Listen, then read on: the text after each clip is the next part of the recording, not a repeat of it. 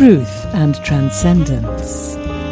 Brought to you by Yes, You Now with Catherine Llewellyn.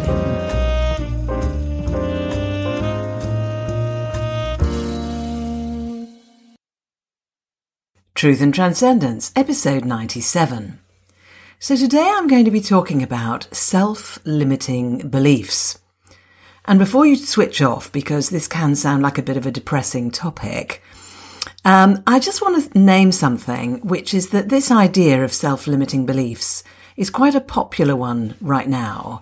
A lot of people are talking about it, and they're all talking about it in their own way, in their own different ways.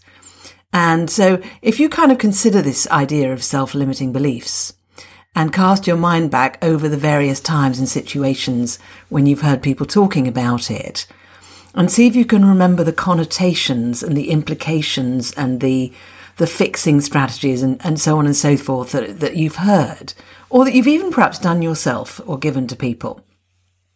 And consider those, and then maybe just put those on one side just for a moment while we have this short conversation today. This is not going to be a long one, because I'm not going to go into all of the detail behind what self-limiting beliefs are, why we have them, and how to fix them. Instead, I'm going to just talk about a kind of shorthand view about self-limiting beliefs. So the first thing to consider is, what is a self-limiting belief? And very, very simply, it's some sort of belief that we hold, which by believing that belief, we are limiting ourselves in some way. So that's the definition of a self-limiting belief. It's a belief that we hold that, when we believe it, actually limits us in some way. Very simple, very obvious. Now, some of our self-limiting beliefs we are aware of, and some of them we are not aware of. The ones we're aware of are not really very much a problem, because we can spot it when they occur. So let's say somebody has a belief, and by the way, when we really get into self-limiting beliefs, we discover that we can actually drill down through the layers.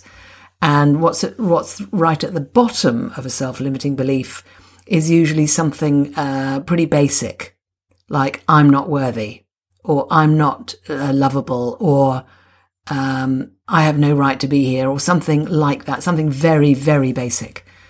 But on the top level, these self-limiting beliefs can manifest more specifically than that. So let's say somebody has a belief which is, I cannot deal with technology. I cannot deal with technology. It's beyond me. It's completely different from anything I can deal with, and there's no way I could possibly learn it.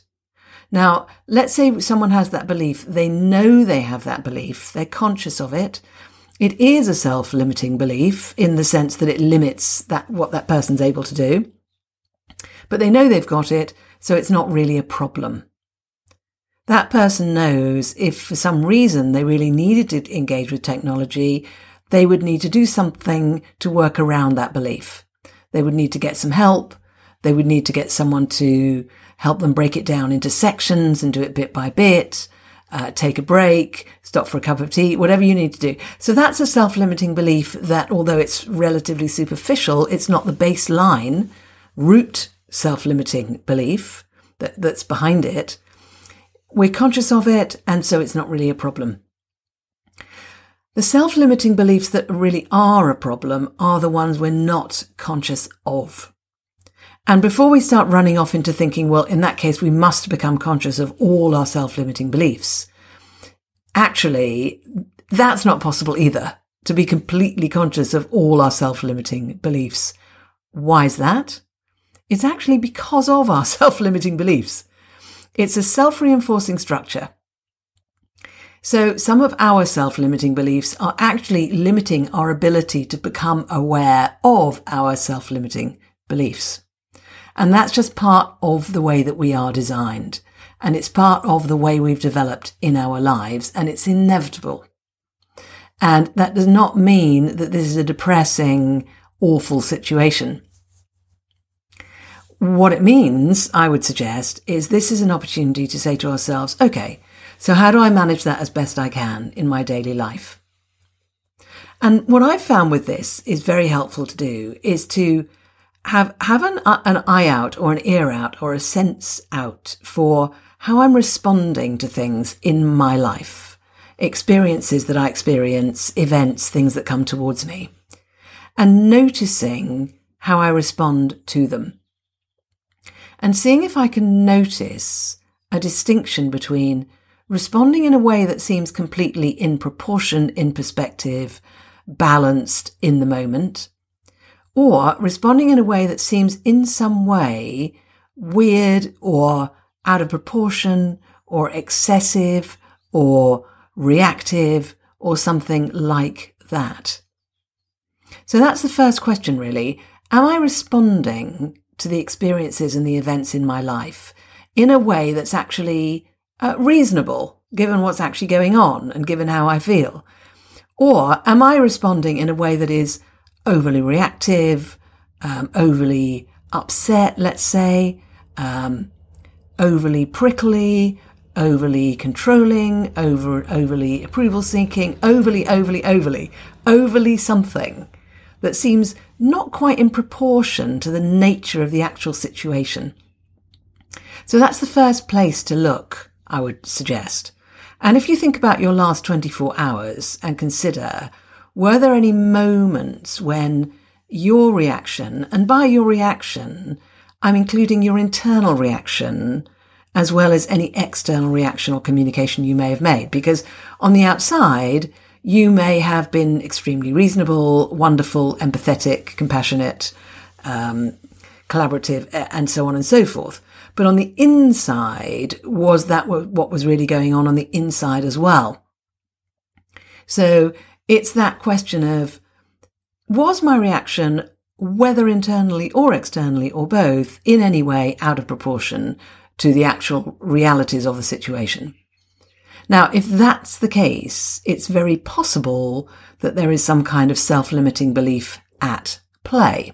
Because what a self-limiting belief will do is reinforce the idea that you cannot cope with something, or that it's beyond you, it's too much for you, or that it's unfair, or that you're not good enough. In other words, that you are not big enough. You do not have the capacity for the situation and the experience that you're having.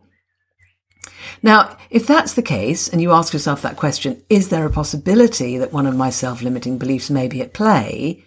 You can actually stop at that point. And if the answer you get coming up from your inner wisdom is, well, actually, yeah, I think that might be the case, you can just pause there and say, okay, let's just say that maybe that's the case. Let's just say maybe that's the case. Okay. Let's take a breath. Let's look at the situation again and say to myself, okay, what does this situation actually warrant in reality? And you can go in that direction without going any deeper into trying to examine which self-limiting belief may be in play. And that is a really valid thing to do, particularly if you're in a situation where you need to respond quickly, you need to act on it, you've got people waiting on you, you're leading the group, you're leading an organization, whatever it may be. Alternatively, in that moment, you can say to yourself, okay, I think I may have a self-limiting belief running here. I want to know more about what that is. I want to know more about where it came from. I want to understand it better so that I can be more conscious of it and more free of it, able to make my choices without being unconsciously managed by that self-limiting belief. And if that's what you want to do, then it's really a question of asking questions of yourself. Really examining forensically the reaction that you're having, maybe writing it down, maybe you're talking about it with a friend, maybe talking about it with your facilitator, your coach, and really going into it in depth. What's the dynamic of it?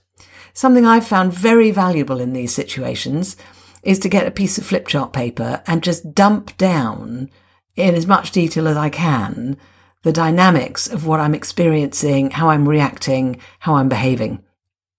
And sometimes it's a mind map, sometimes it's an image, sometimes it's just a blob. It could be anything. But just dumping it out on the page, I find very, very useful, because then I can look at it from outside. Because looking at these things inside your own head is very difficult, because the you that's looking at the you that's got the self-limiting beliefs is the same you that's got the self-limiting beliefs. And so you're in a kind of a downward spiral. But if you can get it out somehow, whether it's talking to somebody, whether it's doing a process, whether you're in a workshop, whether you're talking to a coach, or whether you're doing some sort of process like the flip chart process or a journaling process, or for those of us who are into various conscious practices like conscious dance, meditation, whatever it may be, sound work, etc., we can use any of these things to help us get some distance on the thing, whilst at the same time diving deep into it, examining it and learning more about it. And there are some wonderful ways that we can then go even deeper and find out what the root self-limiting belief may be. Now, there's a series of, some people say 5, some people say 10, some people say 12 core self-limiting beliefs that are the most common ones. And most of us have a kind of preference for 1 or 2 or 3 of those. I'm not going to go into those today, because it's a really very involved piece of work. But it can be very useful to find out what those are. And like I said before in this conversation, we don't have to find out what they are. We can simply pause at that place where we acknowledge the possibility that a self-limiting belief may be running, and to pause and say, okay, great. If that belief was not running, how might I be responding to this situation? Even getting that bit of distance can make all the difference. So something you might like to do over the coming week is to have a look at this on your own behalf, but also to observe people around you and observe your organisation. Because sometimes, as just with an individual person, an organisation can have self-limiting beliefs running through it, like a message through a stick of rock. And it can become a systemic issue where the organisation has limiting beliefs, which might sound weird or esoteric because an organisation is not a person, but an organisation can behave very like a person. So there's a very interesting thing to inquire into. So I hope you found this an interesting conversation. I invite you to go away and consider that and reflect on it, and I look forward to seeing you next week. And in the meantime, if you'd like to know more about my work, please go and check out yesyounow.today, where you can find out all about what I'm doing. All the best, and see you next week. You've been listening to Truth and Transcendence, the regular weekly podcast from Yes You Now with Catherine Llewellyn. For more information, head to yesyounow.today/podcast.